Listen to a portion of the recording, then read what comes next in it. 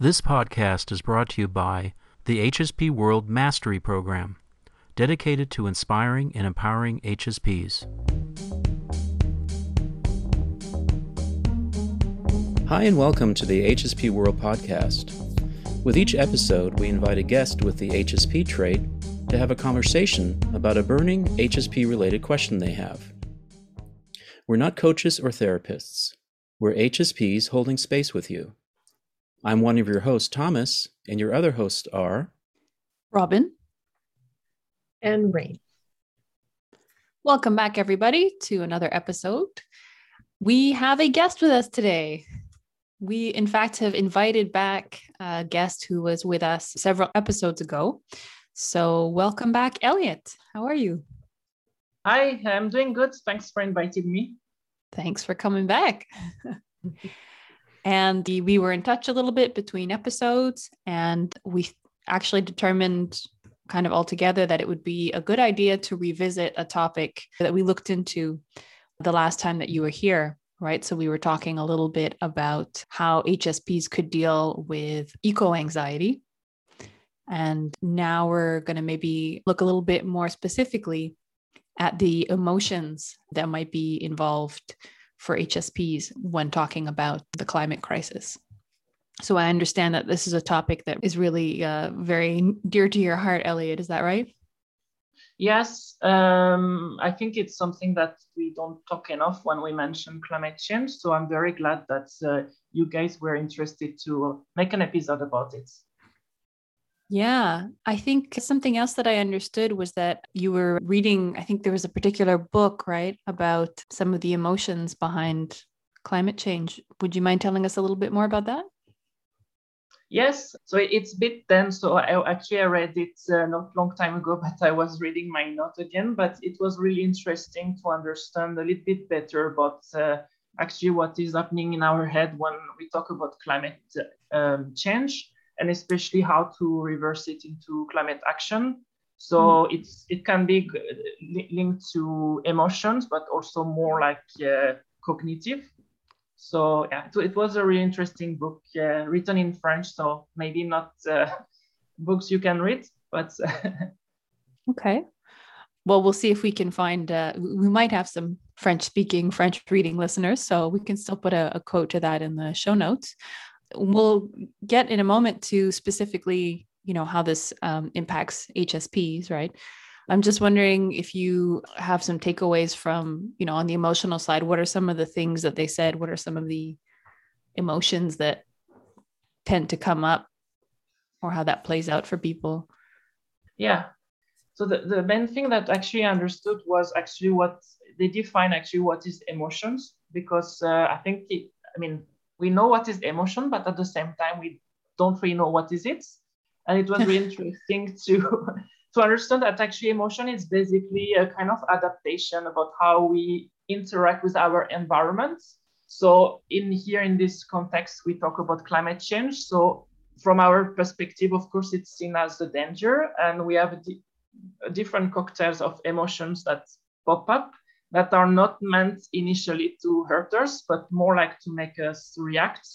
But as you probably see, with climate change, there is eco-anxiety, and those emotions actually are doing the opposite effect of what they are supposed to be. That is, instead of pushing us to act, we have different type of bad mechanism, if I can say, that make us looking away or feeling guilty or other negative emotions. So it's really complex. I got lost when I was reading the book, but at the same time, it's I think it helped me to understand a bit better about why we act like this. And actually, this podcast is happening at the right time, because I guess you've seen the movie Don't Look Up, and also how people were reacting toward the meteorite. That, of course, people may understood as it was a comparison to how we react toward climate change.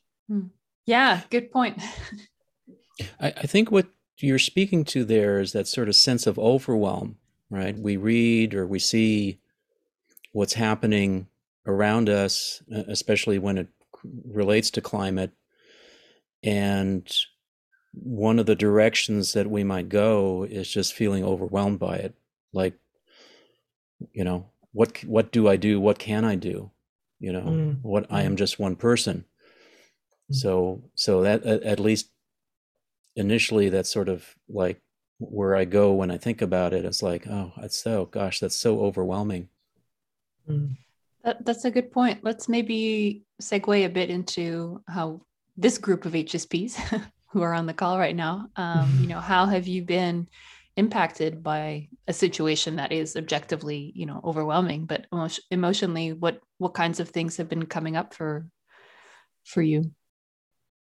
Well, I can certainly speak to an event that is tied to it, and that is there was a day. So I live in San Francisco in California, and there was a day where the smoke from the wildfires that we have was so overwhelming and so dark that it was like at night in the middle of the day. I went out at 1 o'clock to walk around, and it was as if it was the middle of the night. That's how thick the smoke was.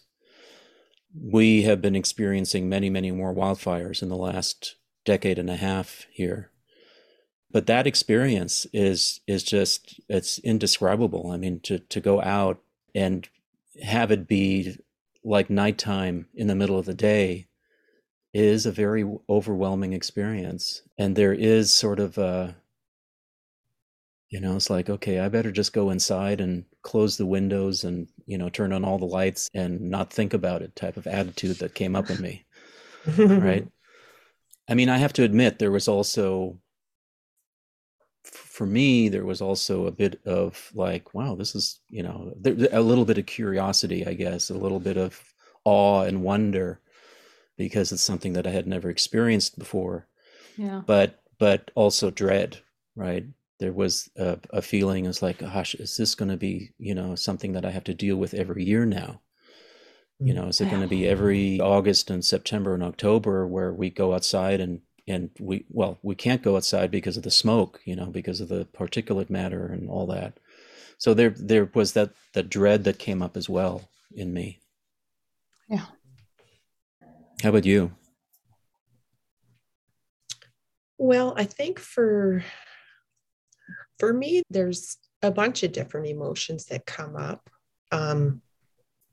Anger would be one. Shame that we're at this spot kind of thing with what's happening.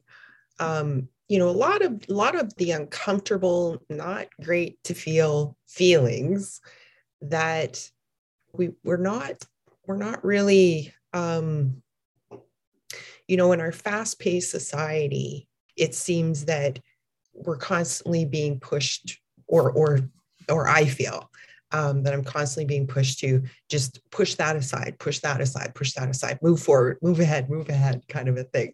Just ignore it, right?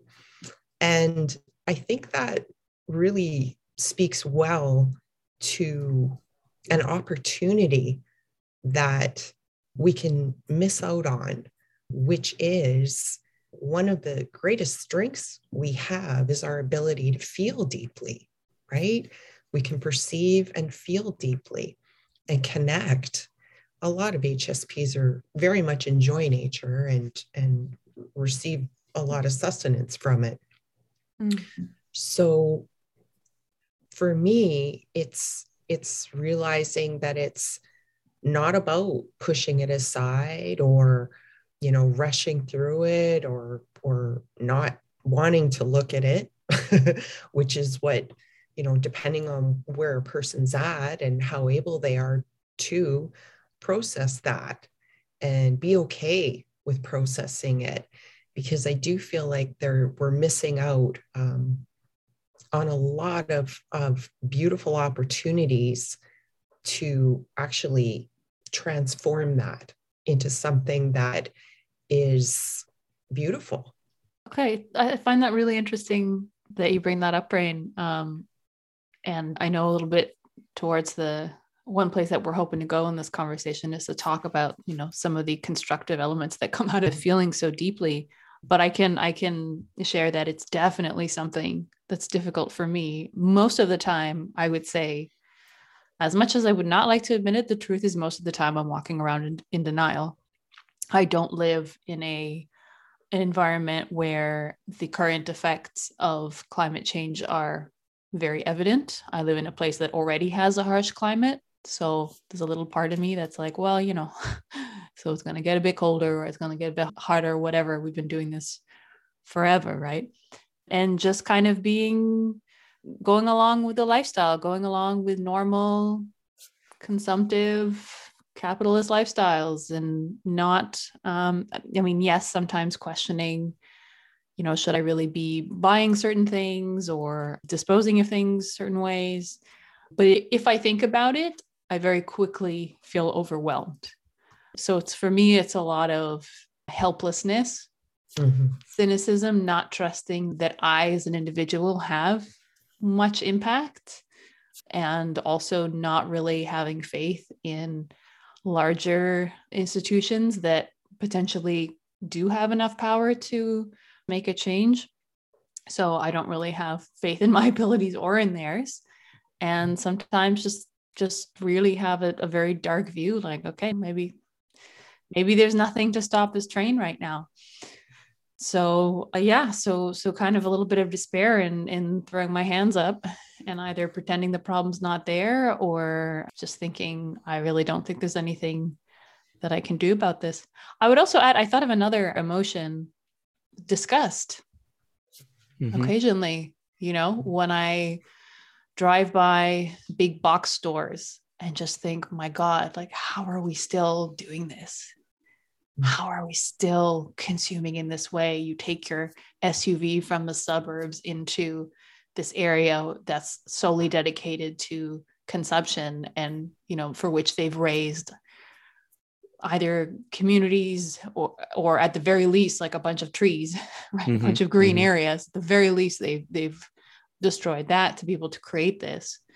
So occasionally when I see that, there's a little bit of awe, like, wow, I can't believe we did this. And I mean, think how future generations are going to condemn us for this, in the same way that we look at practices of the Middle Ages and just shake our heads and say, how the heck did you guys do this to yourselves? I think, future generations will likely see us in the same way.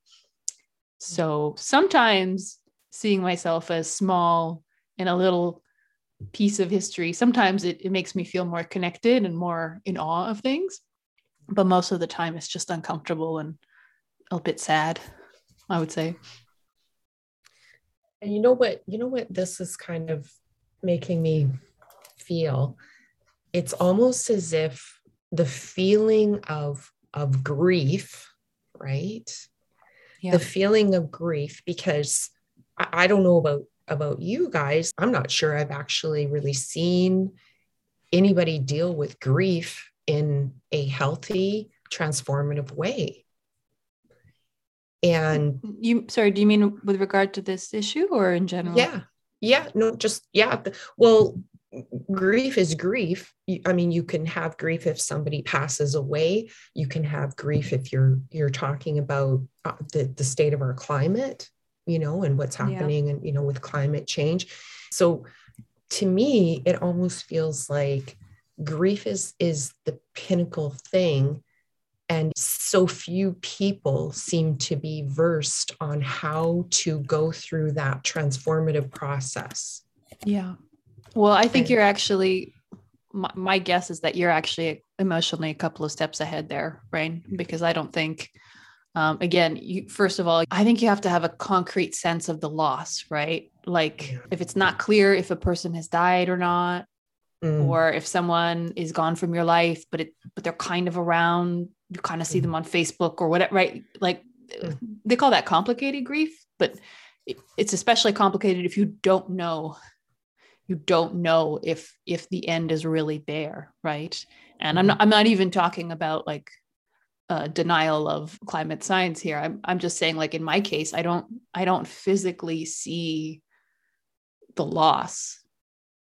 So mentally and emotionally, it hasn't registered with me yet. And I think maybe some people who are either working at the forefront of these problems or who are really immersing themselves and doing the research or reading up a lot on it, maybe like Elliot's doing, like, I think in that case, yeah, you can. It has occasionally hit me to have a moment, a sense of loss and grief, but most of the time it's not, you just can't, you don't witness it, right? But I think we'll get there. I think more and more people will get there as we start to observe these things or feel the effects in a real way. And it may also be something that you become aware of more as you get older, because I've certainly noticed in my lifetime some dramatic changes in some of the beautiful natural areas that I visited. Yeah, and I suppose that's how I feel about it, is that it's processing grief and transforming it is a skill, and it means not shutting down, which is something as HSPs we're told not to feel, to stop being so sensitive, right? And we see it having an impact on, some people, not a huge amount, but some people. So to me, it almost feels like being able to navigate through that process, the emotions of grief, and then allowing that transformation to happen is something that we could benefit from. It feels to me like sensitives, we could benefit even more from. And like I say, not just for climate, that these different things that are happening with climate change, but also, with our day-to-day lives, if a loved one passes away or, anything like that, being open, I suppose, being open to exploring the process of grief and moving through it, how that turns into a skill that we can use to navigate the big things that can make us feel helpless. To, it's not a small thing if somebody passes away that means a lot to you. So it's a small thing to somebody else probably, but it's not to you, right? But having that skill to do that in a way that is meaningful that's what's sort of coming up for me. I don't know. How do you feel about this, Elliot? Actually, I was thinking a lot about the notion of grief if I'm in this stage, because I think that I understood the connection that I had with HSP related to actually how I felt about climate change more than actually the relationship with people. And I think since I've been always really curious about the nature, like the complexity, I started to learn more about it. So of course, when I understood how it was modified by our impacts, I think I kind of coped directly by, I can say activist, even if it's not like there is different level of activism. And I guess I have the opposite issues that maybe doing too much in order to kind of like shut down all the fear and the anger that I have about how we don't do enough about it. Wow. But yeah, actually, I was reading a book, and there is an environmentalist that used this African proverb or story that I really like, that is about the colibri that is in the forest on fire, and all the animals are like scared and they are not doing anything, and they are just watching the forest disappearing. And you see this small bird that is just bringing a drop of water in order to just do something, and all the animals are just telling him that he's stupid, he's not going to manage to do anything, and he just answered that he's doing what he's meant to do. And I kind of see myself in like this, that of course I'm kind of like angry when I see that okay, now we should really act for climate change, and again we elect a president or someone that is pro oil and things like this. But at the same time, it helped me to think that, okay, we don't know how it will end. Either we manage to to save ourselves, or we fuck it up. But there is either the opportunity that I just watch and I do nothing and I feel bad about it, I feel stressed, or I act. So in the end, if the result is still bad, at least I guess you get busy and you still manage to get some positive emotion, the feeling about fulfillment, the feelings also when you meet other people that actually are really inspiring. Also the way that you see that you manage maybe to change people to do small things. So I don't know if yeah, I think I try to avoid the grief as much as possible, because maybe I might not be able right now to cope with this. Mm, mm. Sure, it makes sense. It makes sense. Yeah, I think it's really, yeah, it's an interesting point though. If you like action can be ambiguous, right? Like acting a lot could be trying to turn your feelings into positive action, or it could be avoiding your feelings. I think, yeah, from the outside, there's no way to tell, but you know, that's something that you yourself figure out, right? And maybe it's a bit of one day and a bit of the other on the other day. But yeah, I think if you still can, I think just awareness of the emotion, right? Awareness of the emotion and awareness of whether or not you're in touch with it too. Right? That would be really important. And for HSP, so really narrowing in on how HSPs are feeling about all this. I mean, one thing to expect is that your feelings are likely to be more pronounced, right? It's going to have the volume turned up. Right. So that, I think, I mean, that in itself can be scary, right? Like, I think for myself, sometimes when I'm resisting actually having a feeling, it's because I think that feeling could be very strong, could be in itself, could be overwhelming if I got into it. But yeah, I think there are more or less constructive ways to address that. So maybe we want to move on to this other point about what are some ways that being deep feelers could actually help us in this situation. Well, the place that I'm going to in my mind now is, I was going to say collective action, but actually that's not necessarily where I wanted to go. I wanted to say like collective feeling, if you know what I mean. There's the power that I get when I am expressing my feelings to others, to someone else. It may even just be in a one-on-one situation, but still there's just something very powerful about speaking those deep emotions to someone and being heard and listening to someone speak their emotions to you. So I think there's something about not just collective action, but collective, trying to find a word for it. Yeah, I think collective feeling and awareness of feeling. Because like we're saying, you can't process what you're feeling if you keep avoiding it, right? And it's going to take you in a place that isn't rooted in something real. So, you know, maybe one way to shake yourself out of complacency and in turn shake other people's out of a certain level of complacency is to start naming these things about how we feel and how we're being impacted by things. Yeah. I very much agree with that, Robin, because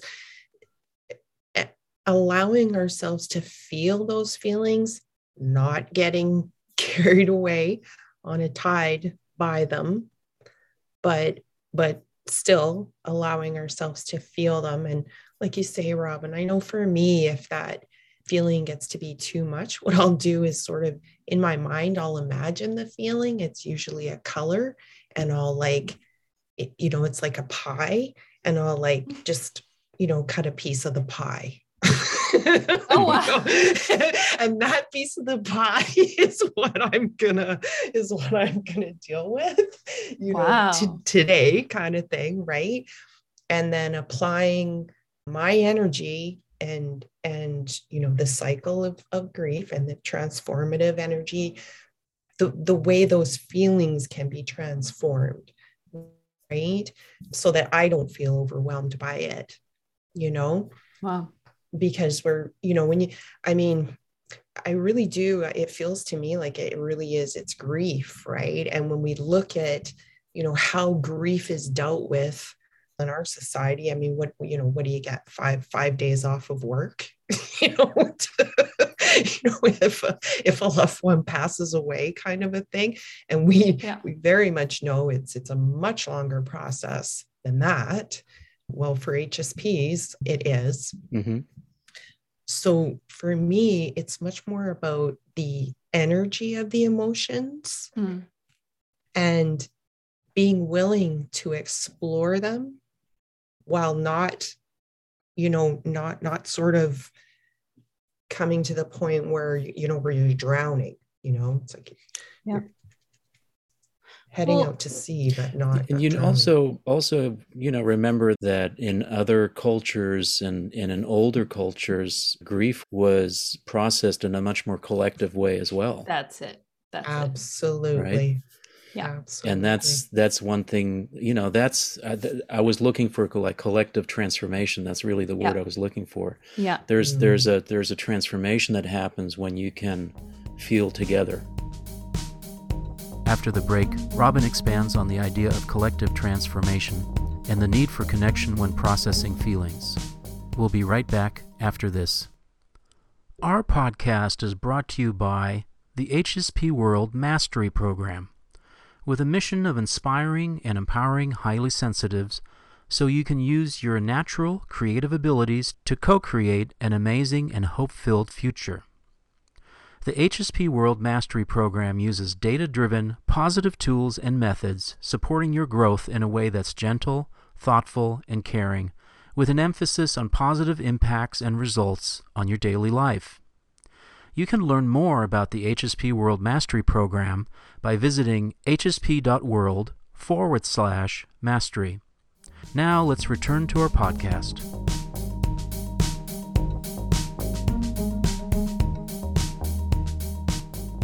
I was going to say, Thomas, I think part of what you're pointing towards is the necessity of connection, right? Mm-hmm. Connection as a healing for grief and for loss. And it's absolutely true that if you are not connected to your own emotion and you're not able to communicate that in some way to other people, then you are compromising your ability to connect with others. There is no connection if you don't know what's going on with yourself. Again, you don't have to necessarily put words on it and name an emotion, with a specific word, but you have to have some real relationship with it and understand what it is and be able to somehow communicate that with other people if you want to have a strong connection. And I think, something that, well, I don't know if I should say this because this is something that leads me to overwhelm too, is that I see often philosophers will talk about the interconnectivity, right, of all these issues, right, of eco-justice and gender justice and people's rights and all sorts of different things. And I think indeed it's a social crisis. It's not just an environmental crisis, it's a social crisis as well. Mm-hmm. And it is this inability for us to have social structures that bind us in a nourishing way. And without that, then it makes collective action harder to do and it harder to carry out, and it just reinforces the problem. The problem being the opportunity. Yeah. Mm-hmm. Do you want to say a bit more on that? Well, that just that oftentimes what can seem like a problem is really an opportunity for growth, whatever way that looks like. But I really like what you're talking about there, Thomas, about collective grief and finding healthy ways to share in that. I think that's a really powerful, very, very powerful tool we can use, because while the emotions, grief can be all kinds of things. It's not just grief, right? There's tons of things, anger and, shame that you're not getting over it faster or whatever, or, all these different things that come with grief. And, it's very nuanced with the emotions. But like I say, for me, I found being willing to go through it and sometimes go through it, over and over, but just do it in small pieces. For me, at first, it was small pieces and not so deep, so that I could prepare myself, because our emotions do go deep. That's one of the most beautiful things one of the most beautiful gifts of having this trait means that we do feel these feelings, but not knowing how to feel them in a way where we're going to be okay with it. Because of course, when you're starting off at the beginning of it, it's not comfortable. It's not comfortable to feel those feelings. And, you go on social media or you go on the TV or you do whatever, and everybody is all about be happy, happy, happy, and it's like, well, we're not supposed to feel happy all the time, right? Otherwise, why would we have been given this wide, diverse range of emotions to experience if we were only supposed to feel a couple of them? Right. That would be a waste, that doesn't allow for any type of transformation or moving through the energy of those emotions. Because to me, it feels like the energy of those emotions is what can be daunting at first, And we need permission to do that. And likewise, and likewise, it's not just about all happy, happy, happy. I mean, in some ways, social media can be a very depressing place too. This is wrong and that is wrong, and oh my God, and this is happening, and the news and Twitter and all that. So it's worth remembering that we are capable and we should explore the entire breadth of our emotions, not just stay in one corner, not just stay in the happy, happy corner or in the everything's bad corner. Yeah. But, I would like to take a moment to think of some positive emotions that might be constructive here and that might be more likely to be experienced by highly sensitive people. There's actually some preliminary research that's come out. There's some researchers out there testing people's level of connection to nature. Well, self-reported, right? How connected people say they feel to nature, right? We all know somebody who doesn't care if they're sitting next to, I don't know, a parking lot or a forest. And then we know people who want to go hug trees, literally. So I think it's intuitive that there's a range for this level of this kind of trait. And there is a study that came out. This one was done by Annalisa Setti and her colleagues. It's hot off the press. It's going to be available soon. So you do have to take it with a grain of salt, but it's interesting. She did a few studies and found that in a study of, collectively for over 1,000 people, there's a correlation between sensitivity and reporting feeling connected to nature. So these feelings of being connected to the natural world are likely to be more present in HSPs. And this is really interesting because, we were just talking about social connection before, but I think connection to nature as well could be a very good motivator for climate action, of course, right? And as a reminder of why we might be doing what we want to do, right? So it could be a good motivator. Study did another study where she also found that the other traits of high sensitivity kind of correlate with consideration of consequences on the climate. So she did a study with 800 participants, and she found that people who identify as HSPs are more likely to report doing things like recycling or turning off appliances when they're not in use, or engaging in environmental stewardship. Oh yeah, and she specifies also, in addition to the feeling of connectedness with nature, they also have a tendency to experience awe in general. And I think that's come up already in our personal experiences.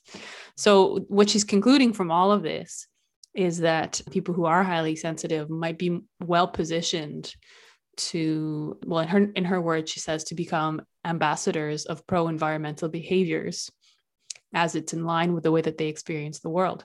So I think we're very much coming back to Elliot's example of being the little hummingbird who says, well, I'm just doing my job here, even if it seems very small, even if it seems like nothing to everybody else. I'm quietly, dedicated to the cause and doing my part.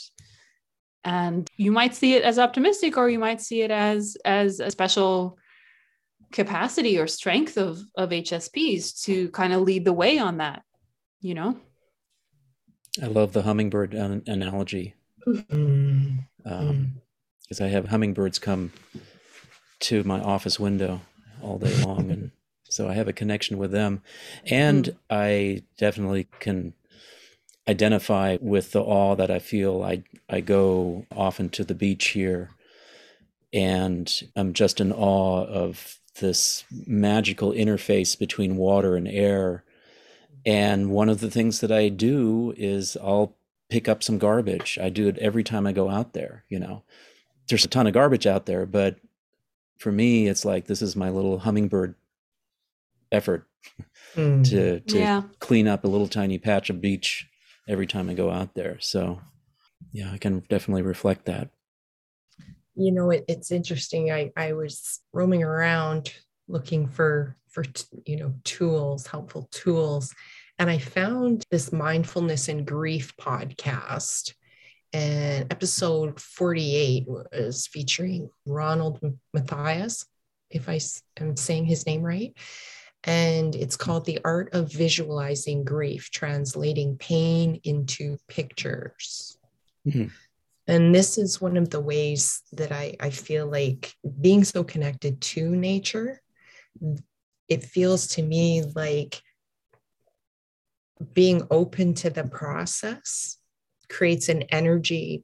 Already you're starting off with a transformative energy. You're not kind of blocking it off right from the get-go, like saying, oh, no, these are very uncomfortable feelings. I don't know how to deal with them, or I don't want to deal with them, or, whatever it is. But just piece by piece, a really cool way to sort of gently step into it would be doing something like this. I'll leave the link to that podcast because I did find it really interesting, and maybe that'll be helpful for somebody.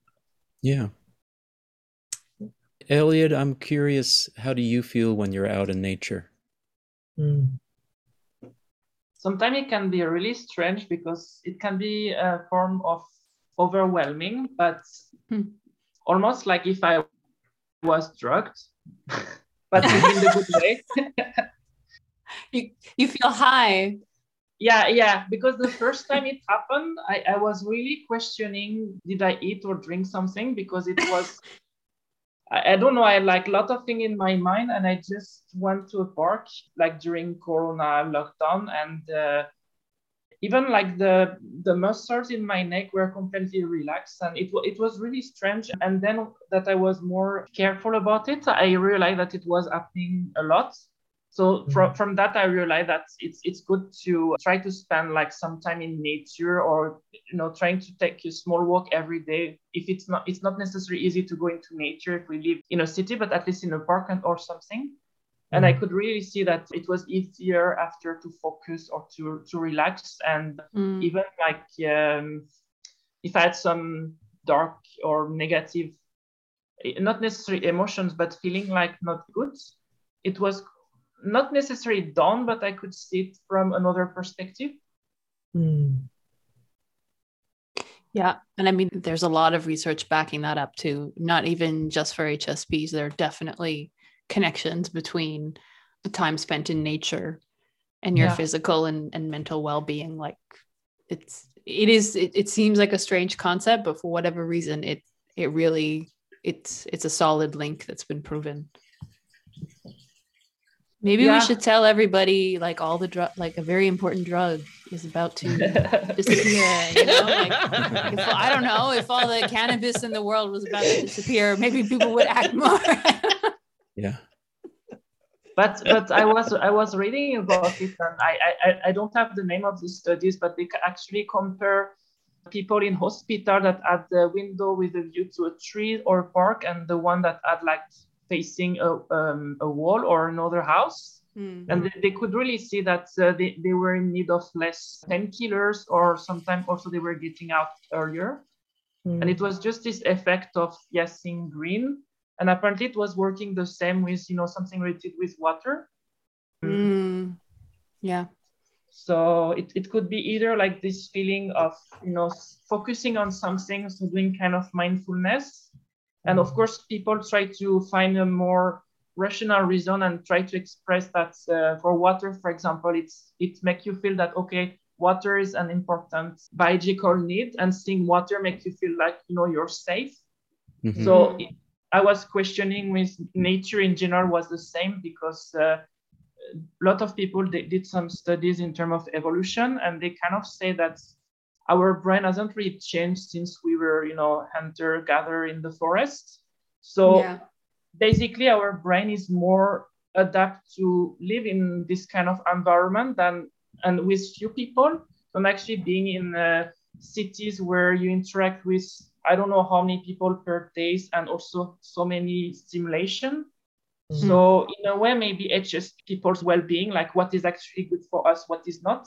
Maybe people don't, they maybe don't feel it that way, but then, you see people having burnouts and stress and without necessarily understanding the source. So yeah, I've heard that said before, that sometimes HSPs are like the canary in the coal mine, right? Mm-hmm. And the way that they react, the old idea that you would send a canary into a coal mine and to see if it came back alive, then okay, the mine was probably safe for workers to go into. And if it died, then okay, there's probably something that may be hard for us to detect at human sensitivity, but that the canary is quite sensitive to, and that would eventually be poisonous to humans. But yeah, just this idea that, why do we have one proportion of the population that is so much more sensitive than the others? It could be because one advantage of that for the collective is that they pick up on dangers more quickly. And if we listen to them, we might avoid some issues. And unfortunately, we don't always. So I don't know, maybe that just underscores again the importance of HSP speaking up about what they feel. I agree with that. We have to speak our feelings. It's not only good for us, but it's good for everyone else as well. Yeah. But I just wanted to add that it's, HSPs, it's part of this neurodiversity movement that they are trying to explain to people that the fact that we have people with such trained population mean that at some point they had some role or purpose in their population. So it's where actually I would be really interested to see, because I was actually questioning a lot about comparing HSPs with, in population where you have shaman or, this type of people that is really a bit not well, I don't know if I can say well integrated, but they're kind of aside, and they're, the people that are usually advising, but also kind of this mystical connection with nature. Yes. And I really would like to see a kind of studies that maybe if they can, because I know that they started to identify some genes that could explain highly sensitivity. So I would be really interested if they were doing this comparison between those roles and HSPs, because honestly, it's what I think, it's being highly sensitive or highly sensitive. It's not like handicap or not a syndrome, but it's more like a capacity that we lost in our daily life. I think you're hitting on a concept that I know Elaine Aron writes about. She writes about that quite extensively. She talks about the priestly advisors, the priestly advisor class. So this idea that, for example, this is a real example from history. Alexander the Great, his teacher and at later point in his life advisor was Aristotle the philosopher. So it's a perfect literal example of the warrior and leading class being advised by, I don't know if Aristotle was an HSP, but presumably if he preferred to philosophize rather than to go out into battle, that suggests a sensitive disposition. But at any rate, we could see why an HSP would do well in a position like that. So that's a really great concept. Maybe a nice topic to explore for the future. Well, Elliot, thank you for today's conversation. And I'm curious to know how you feel about the conversation. Were there points that resonated with you? Yes, it was really interesting to see people who have maybe different feelings or emotion, especially the grief. I learned a lot, and actually I'm questioning myself a lot about this. So it was really, I really see things from a different perspective. So it was really interesting, and I'm sure that the people that will be listening to us will also enjoy this. Well, thank you. We're always trying to uncover new perspectives, or at least think about different perspectives. Thank you. Thank you so much, Elliot. It was great having you back again. Thank you. Yeah, and thank you for bringing up this topic. I believe it'll be helpful for other HSPs. It certainly was helpful for me. I have to say I find it a difficult topic to discuss, and preparing for this call actually helped me process a little bit. So thank you for that. And of course, thank you to our listeners. So please join us for our next episode, where we'll be having another interesting HSP conversation. And to any highly sensitives out there who have a burning HSP related question, big or small, we invite you to ask it on the HSP World podcast. Just email info@hsp.world. And a friendly reminder to visit the HSP World website at hsp.world. Our thanks to the HSP World Mastery Program and to all of you who support our show by subscribing and listening to our podcast, reading the blog posts on our website at hsp.world, and chatting with us on our social media channels. Your support is contributing to the upliftment of HSPs around the world. We're very grateful.